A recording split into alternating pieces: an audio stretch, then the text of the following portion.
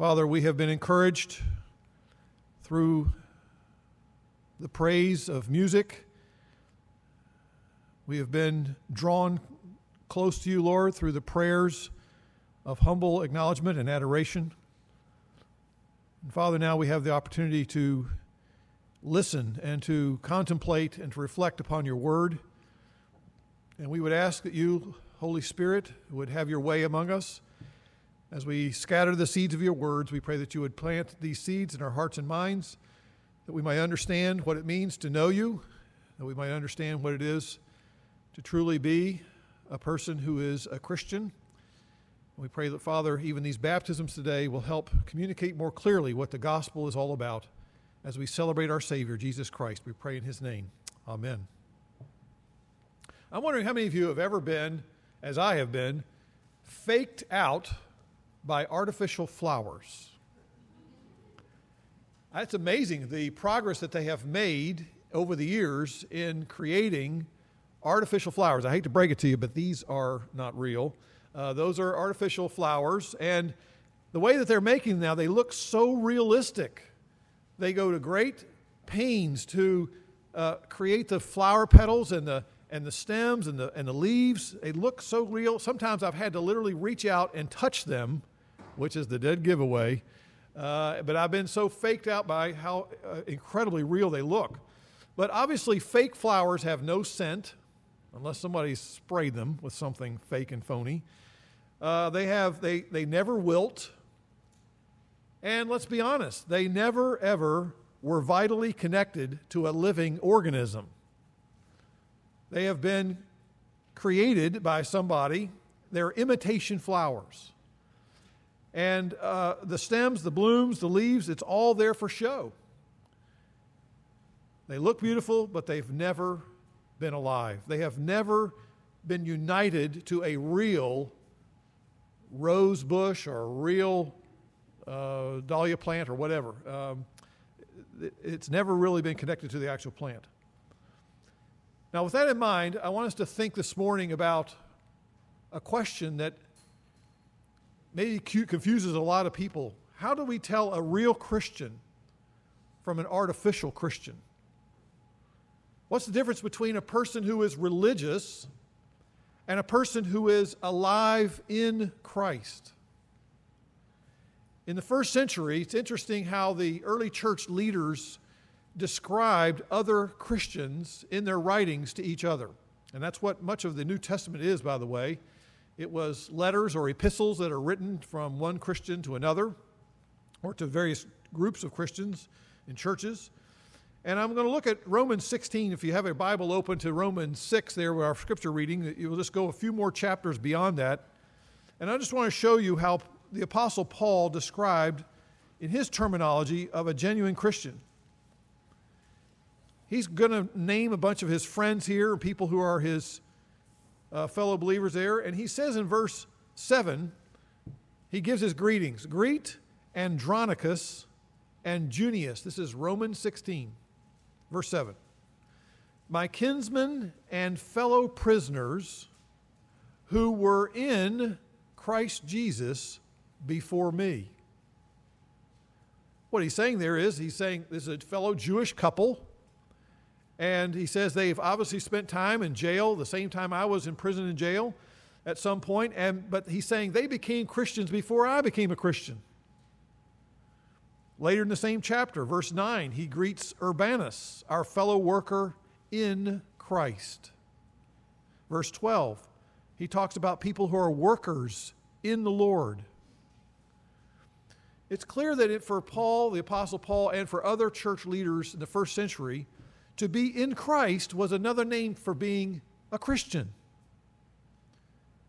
As a matter of fact, Paul uses this term in Christ or something similar to that, in him or in the Lord. He uses that phrase hundreds of times in his writings in the New Testament.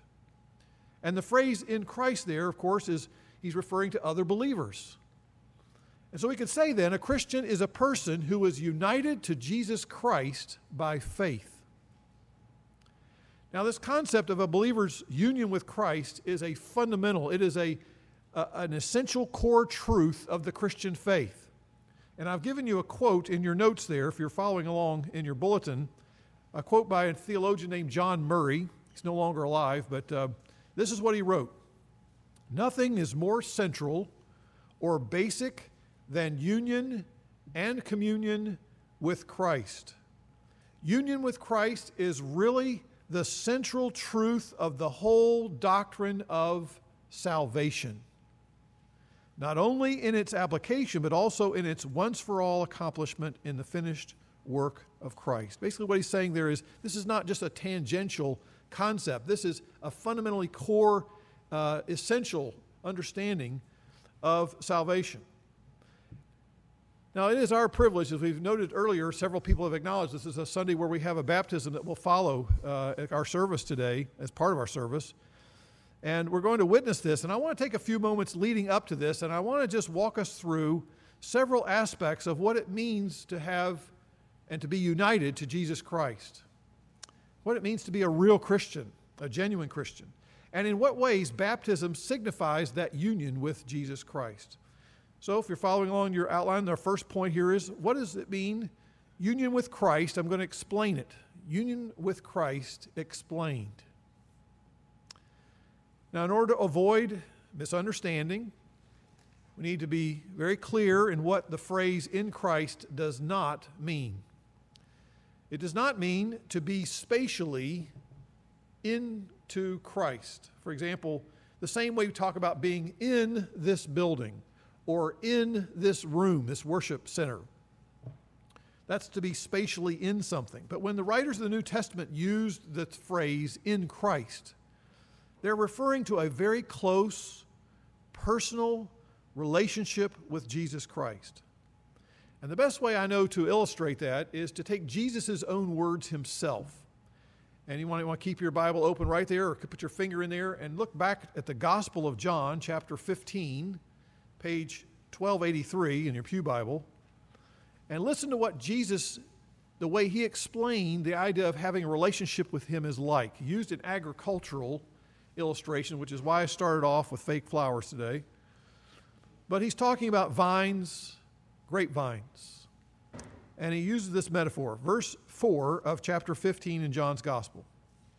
Jesus says, "Abide in me," or "remain in me, and I in you. As the branch cannot bear fruit of itself unless it abides in the vine, so neither can you unless you abide in me." Jesus says, "I am the vine, you are the branches. He who abides in me and I in him, he bears much fruit. For apart from me, you can do nothing." Now, Jesus, of course, is using comparative language here. He's using metaphorical language, and he's describing the Christian life not as merely living in the same proximity with Jesus Christ. He's not saying that the Christian life is merely having a casual acquaintance with Jesus Christ, or having an informal affiliation somehow with Jesus Christ or other Christians. But that to be a Christian is to be in a vital, organic, intimate relationship and union with Christ. The way I'm going to try to explain this a little more clearly is to use an illustration from a gentleman who probably was one of the greatest public speakers who's ever walked on American soil. His name is George Whitefield. He visited, he's from England, originally from England, came to the States a number of times, and when he preached and when he spoke to thousands of people, and they weren't exaggerating. It was tens of thousands of people would gather in large opening areas, and he was such an effective speaker and proclaimer of Christian truth. He's been called one of the greatest evangelists that's ever lived. This is before they had, obviously, amplified sound technology and things like that. But earlier in his life, before he became a great speaker and preacher, he was in college, which was fairly young back then. He's probably only 14 or 15 going to college. He went through a time in which his soul was rather disturbed within himself. His conscience was disturbed, and he assumed to himself, because of this coming under conviction, he knew that there were some areas of his life that were not the way they should be. And so he assumed that he needed to apply much more effort to become a person who was more religiously committed and more religiously reformed. He knew he needed to change some things about himself. And so he needed to get his act together, basically. That's what he concluded in his mind. But then he came under the influence of a writer who had composed a book that gave him understanding of this concept of what it means to be in Christ. And it changed everything about the way he was thinking about himself, about life. It was called The Life of God in the Soul of Man. That was the book he was reading. And this book set forth the idea, which is a biblical idea, that just being around other Christians does not make you a Christian. Just being a person who goes to church or being a member of a church does not make you a Christian. Being a person who does good deeds or who does various acts of devotion or you're going to do selfless things for other people in need who are poor or downtrodden, that does not make you a Christian. Learning theology and studying all kinds of finer points of biblical teaching does not make you a Christian. You may have raised your hand at some point in your life when you were invited to do so. You may have made a profession of faith at some point in your life. You may have been baptized at some point in your life. It does not necessarily make you a Christian. Because Whitefield read the following statement, and I think this is in your notes. You might want to follow along and look at what he read in The Life of God in the Soul of Man. Quote, "True religion is a union of the soul with God, a real participation of the divine nature, the very image of God drawn upon the soul." Or in the Apostle Paul's phrase, taken from Galatians chapter 4, verse 19, "Christ formed within you." The root of this divine life is faith, and its chief branches are love to God, charity to man, purity, and humility. What he's saying is that you see all the outside expressions of true faith. It starts, though, at the root of faith. Faith in Jesus Christ, being joined to him by faith. Within a year after George Whitefield read that book, God used that biblical message contained in it to impress upon him the truths that are found in other portions of the Word of God. One particular verse I want to draw to your attention. We'll get back to Romans here in a second, but look at 2 Corinthians chapter 5, verse 17, page 1376 in your pew Bible. 2 Corinthians 5, verse 17.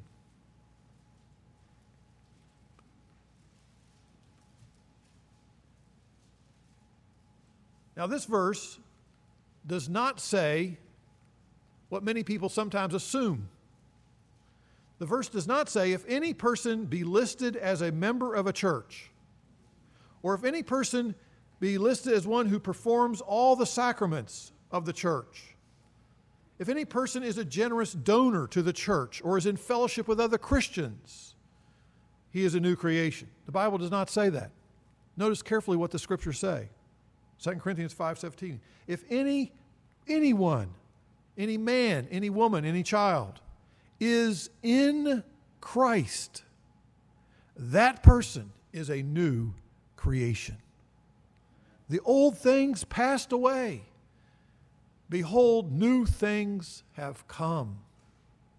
You see, a believer is a person who has a close, personal, transformative relationship with Jesus Christ. Now, this concept about being in Christ is so unique when compared to other religions of the world. It stands apart. No other religion teaches anything like it. For example, Buddhists do not claim to know Buddha. Muslims do not claim to know Muhammad. And Confucianists do not claim to know Confucius. But by faith, a Christian, in reliance upon the Word of God, is united to Jesus Christ. That's a fundamentally incredible reality that is so unique, and therefore that's why the Scripture says it does change us. It radically changes. It changes everything. A Christian enjoys the privilege of knowing Jesus Christ. A genuine believer has this close, vital, loving relationship with Christ, and there is this personal attitude of trust and deep communion with Jesus.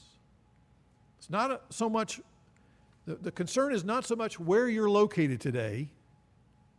You're here, or you could be on one side. Apparently, a lot of people chose this side to sit on today. I don't know why, but you could be on this side, you could be on this side, you could be in the building or out of the building. That's really not what the so key matter in terms of spiritually speaking. What matters is whether or not your heart has been changed. The first step to truly knowing God is to admit that you have strayed away from His kingly rule in your life. That you have deliberately said, I want to be king, I'm not going to submit to you, and I'm not going to make you king of my life, and to go your own way, which we all have done. And so the gospel calls us today to admit that and to do an about-face, a change of attitude in which we reject our various attempts to try to complete ourselves or to improve ourselves by our own efforts, to somehow through our associations or through our accomplishments, through our trying to gain standing to become a person who is truly complete, acceptable before God. It's to just put that beside us, put that behind us, turn our back on that. Instead, rely exclusively on Jesus Christ, because He lived a perfect life. He lived a righteous life. He did everything God demanded and expected of Him, a life that you will never live perfectly. It is Jesus who died in your place on the cross. We'll talk more about that in a minute. He was raised to a new life, and He alone can impart new life to you on the basis of grace. That is, it's a free gift it gives to you. Not because you have somehow taken steps to make yourself worthy to accept it. No, it's admitting you aren't worthy and therefore receiving it humbly and being overwhelmed by the grace and love of Christ. Let me just show you one more example of how this truth is made clear in the writers of the New Testament. I want to give you Paul, who at one time was a person who hated Jesus. And he was doing all he could to find himself to be complete and acceptable and a person who's gained the kind of respect from other people by trying to keep all the rules he possibly could keep. But there came a time when God humbled him, brought him down to his knees, stopped him in his tracks, confronted him with Jesus Christ personally, and finally realized that the person he was trying to oppose was the person who loved him and who had died for him. And if you look at Philippians chapter 3, Paul includes his testimony there in a way that is just absolutely marvelous. Page 1397 in your Pew Bible, the bottom of the page. And Paul goes on to write here, I don't have time to completely unpack this, but he says in Philippians 3, at one time he was just so confident in himself, confident in his background, confident in his associations, confident in his ability to do whatever he needed to do, that he saw himself as being superior and supreme to all others in terms of being a lawkeeper, a rule keeper. But he says in verse 7, whatever things were gained to me, verse 7, those things I have counted as loss for the sake of Christ. Why did Christ become so valuable to him? I count all things to be lost in view of the surpassing value of knowing Jesus Christ, my Lord, for whom I suffered the loss of all things and count them but rubbish, garbage, in order that I may gain Christ. Look at verse 9. And may be found where? In Him. He wants to be, knowing that he is in Christ has now just changed his world. It has caused him to be a new creation. He has new desires, new approaches to life. He now is living for Jesus Christ in a way he says, I cannot tell you how excited I am to know Jesus Christ personally. Clearly, Paul went from being a religious person to being a person who was in Christ. And he said that is the greatest treasure in all the world. That's what we're celebrating today, is the joy of the gospel that says, come and be a part. Join yourself to Jesus Christ by faith. I want us to think a little bit more clearly now this morning about the idea of what it means to be united to Christ, because I want us to think about united to Christ being portrayed or illustrated or put on display. So our point number 2 in our outline is union with Christ portrayed. How many of you have gone to a wedding recently in the last number of years? Anybody? okay?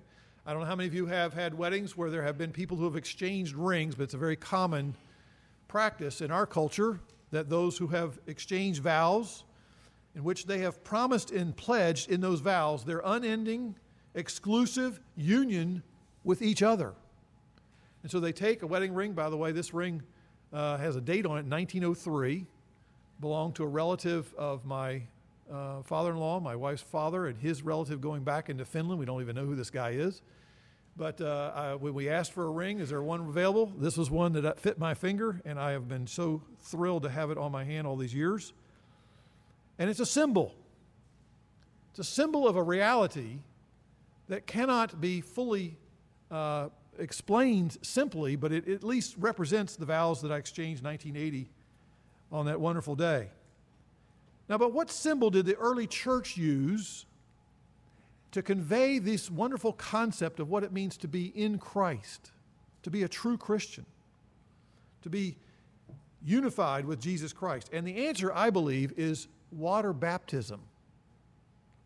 Water baptism is a symbol. It is a way of portraying this wonderful reality that the gospel talks about. And the pattern of the early church was this. The gospel would be proclaimed, the truth about who Jesus is, the call to people to acknowledge that they have sinned and that they need to come on Jesus' terms and submit to Him and turn from their sin and place their faith in Him as an outward response to the gospel. Therefore, they are at that point joined to Christ in a transforming way. And then, after that, they would have a public declaration of their union with Christ in the waters of baptism. Now, it's not the other way around. Some of you may have said, well, I was baptized early on in my life, and that joined me to Christ, therefore I've been united. That's not taught in the Scriptures. I don't think you'll find that anywhere. You can look and look. I've looked and read. I don't see anywhere of indication of that in the Bible at all. As a matter of fact, it's just the opposite. They proclaim Jesus, they call people to repentance and faith, and then, once they receive Christ by faith, they are then baptized. If you don't believe me, I'll just give you a verse to look up. If you look up 1 Corinthians chapter 1, verse 17, Paul says, listen, I've come to preach the gospel, not to baptize. Baptizing anyone does not make them a Christian. It is not the gospel. The gospel is proclaimed first, and then baptism is a testimony of the receiving of that gospel. Anyway, let's find our way now to Romans chapter 6, finally, and let's look at clearly how this portrays. Baptism helps to portray or to illustrate what it means to be united to Christ. Stay with me here. I hope you have your Bible open, and notice here, page 1344 in your pew Bible. We're now at Romans chapter 6. The question is, if we receive by grace the free gift of eternal life, then should we just live like the devil? It doesn't make any difference how we live because God's grace is always greater than our sin. Paul says, no, absolutely not, verse 1. He says, how shall we who died to sin still live in sin? He's arguing the fact that once you understand the gospel, once you have come to Christ in repentance and faith, therefore it makes a difference in how you live if you really understand what's happened to you and what Christ has done for you. And then he goes and talks about baptism. And he says here that when a sinner is joined to Jesus Christ by faith, he's been united to Christ. He shares in what Jesus has done for him. You see there, he reviews the principle there that this baptism is pointing us to what Christ has done for us. Look at verse 4, verse 5, verse 6, verse 8. You'll find there the word with Christ, repeated 5 times. With Christ, with Christ. Paul's reminding them that baptism is portraying this wonderful depiction of when we were joined to Christ by faith, we were joined to all that Christ did in his death on the cross and in his resurrection from the dead. And water baptism by immersion, I think, is a way of depicting these concepts very helpfully and effectively. Let's look on the one hand that water baptism visually illustrates the believer's death when he was joined to Christ. You see, Jesus died for sins once for all. And his death, he died the death that we deserved. See, Jesus didn't do anything wrong, and the reason people die is because we have sinned. We've broken God's laws, and the consequence of that is death. But Jesus died in order to take upon himself our sin. And because of our union with Christ, we share in his crucifixion in this sense, that when he died to sin, we died to sin as well, if we are in Christ. Jesus' death on the cross revealed the horrendous consequences of sin, because his atoning death communicated God's hatred, God's holy and utter revulsion of all of those expressions of defiance against his laws and his ways and his kingship. And when Jesus, in bearing the punishment we deserved, he absorbed all the consequences of our sins. And Jesus then also revealed to us, in doing that, he reveals to us the fact that God is righteous. God is just. God has a holy hatred of sin. That's communicated as we see what Jesus had to bear on the cross. But at the same time, we also see in that same moments of Christ's death on the cross for us, we see the love of God being revealed. We see the mercy and the grace of God being revealed in Christ. Jesus is not still paying for our sin. Notice the text there says in Romans, he did it once for all. Indeed, as we look at that, it's amazing to think that Jesus said while he was on the cross, it is finished. I've accomplished what I needed to do in suffering on this cross. And therefore, those who are united to Christ can now find assurance, and this is an amazing promise. Romans chapter 8, verse 1. There is the promise, if we're joined to Christ by faith, that there is now, not someday down the road, there is now no condemnation for those who are what? In Christ Jesus. Now, for those who are in Christ Jesus. No condemnation, no fear of having to suffer the judgment and wrath of God. You see, our guilt is removed if we're joined to Christ. Our shame is taken away. Our fears of ultimate rejection have been erased. And those who are united to Christ share in the benefits of his death on that cross.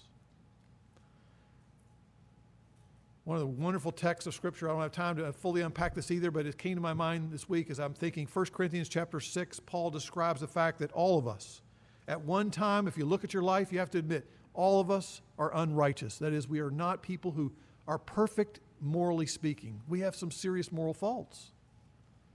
And Paul says that apart from Christ, apart from his bearing our sin upon himself on the tree, we would never, ever deserve to be a part of God's kingdom.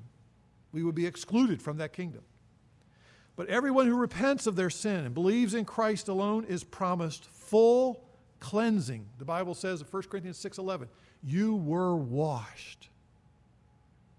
You were washed. That is, all of the stain of your sin is now removed in Christ. There's also the promise of full transfer to new ownership. You were sanctified. That is, you were taken from belonging to the one who is the God of this world, and now you belong and been set apart now into Christ. You belong to him. And you also have now reached the status of having full favor with God through Jesus Christ. That is, you were justified. You were declared right with God. This truth is so visibly and wonderfully portrayed in water baptism. You say, well, how is that? Well, the one who's being baptized is submerged into a water grave, which signifies that what?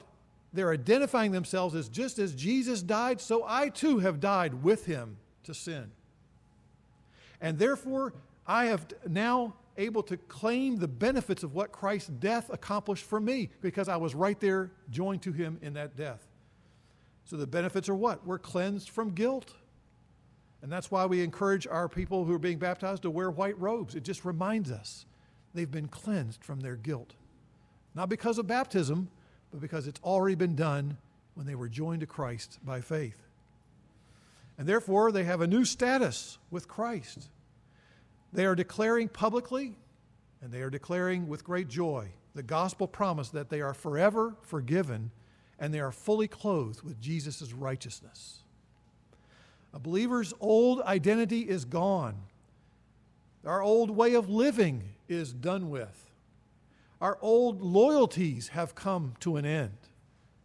Because in the waters of baptism, they're confessing Jesus is Lord, He is master of my life. I am now called to serve Him joyfully, thankfully, and with love in my heart. I have shared with baptism candidates in their class, preparation class in the past, an oath I came across, which all immigrants who go through the process of naturalization take an oath of citizenship. I don't know if you ever have said these words in such an oath or if you're aware that people do this, but they say this, quote, now you're coming from another country and you're coming to live here as a citizen of this nation, and you say this, I absolutely and entirely renounce all allegiance and fidelity to any foreign prince, potentate, state, or sovereignty of whom or which I have heretofore been a subject or a citizen. What are they saying? They're saying, my loyalties are no longer in what I may have had a loyalty to previous to coming here, but now as I join this nation, my loyalty is to this particular country. And in baptism, a believer is confessing his or her own full and unreserved loyalty to Jesus Christ as King, as Master, as Lord of their life moving forward. It's a beautiful confession and one to celebrate the work of the gospel in their hearts. Now, the second thing I want to notice here is not only are we identified with Christ's death in baptism as it portrays that, but it also portrays another spiritual reality.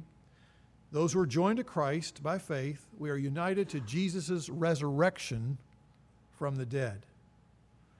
If you look at verse 4, for example, of Romans 6, as Jesus was raised from death to life with power, so every believer united to Jesus by faith is raised to a new way of living. Now, I'm not saying that you're raised in such a way that you're a perfect person. Don't hear me saying that, because that's not true. I am not a perfect person, and any Christian who claims to be is ignoring parts of the Bible that said, if you got no problems or struggles with sin, even as a Christian, you're lying. You're not telling the real truth. So don't misunderstand us. But what it means is that there's a new way of living going on in which we're not the same people we used to be. There's some changes.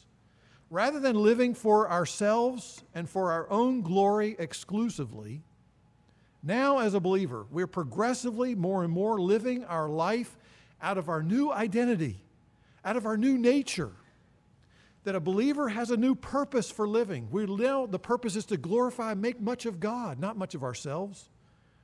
A believer has a new nature. The power to live a new life is now helping us on the inside as the Holy Spirit takes up His residence in each believer's heart. The power of sin is broken. That means we no longer have to live the way we used to live when sin was our master, forcing us to constantly do things wrong again and again and again.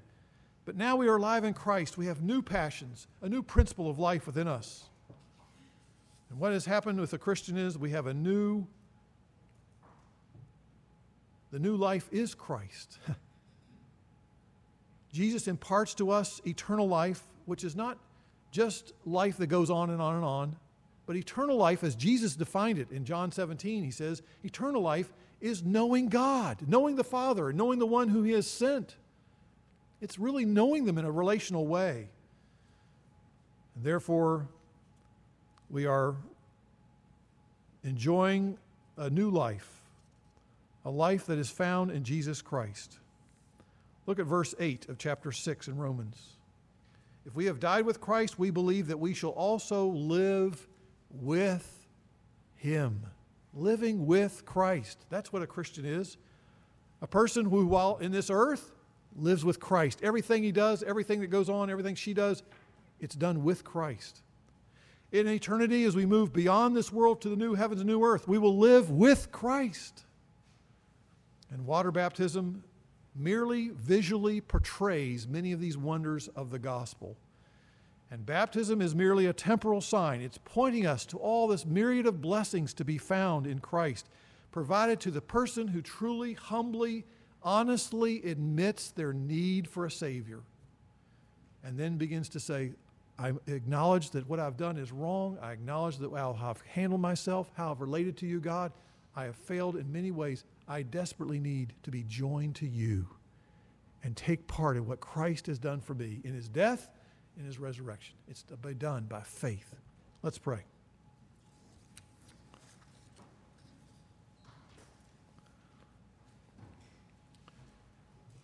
Heavenly Father, we thank you for how the Word of God points us to Jesus Christ. We thank you that Christ is the only source of life. It is Christ who came not to bring condemnation. He came to rescue. He came to save. He came to provide a way of escape to us, all of us who have gone astray, all of us who desperately need help, who need a new heart. How we thank you, Lord, for the wondrous joy it is to celebrate the uniqueness of what it means to have eternal life in Jesus Christ.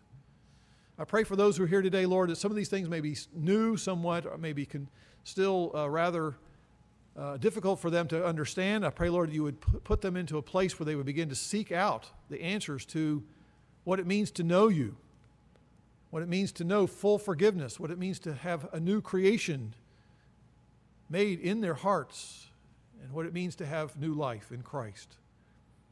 Lord, we thank you that when we are united to Christ, we know that sins have been blotted out, that guilt is canceled, that curse is averted, that we are reconciled to you, our God. We thank you, Lord, that in virtue of our union with Christ, we know that your grace becomes ours, grace that will strengthen us and sustain us, that your Holy Spirit becomes ours to guide us, enlighten us, and comfort us. And so, Lord, I pray that you would draw our hearts to Christ today. We might be thrilled with him, that we might find our life in him, and then we might find great joy with those who similarly today are making this their profession today, that they are in Christ. We ask that you be glorified in all these things. We pray in Jesus' name.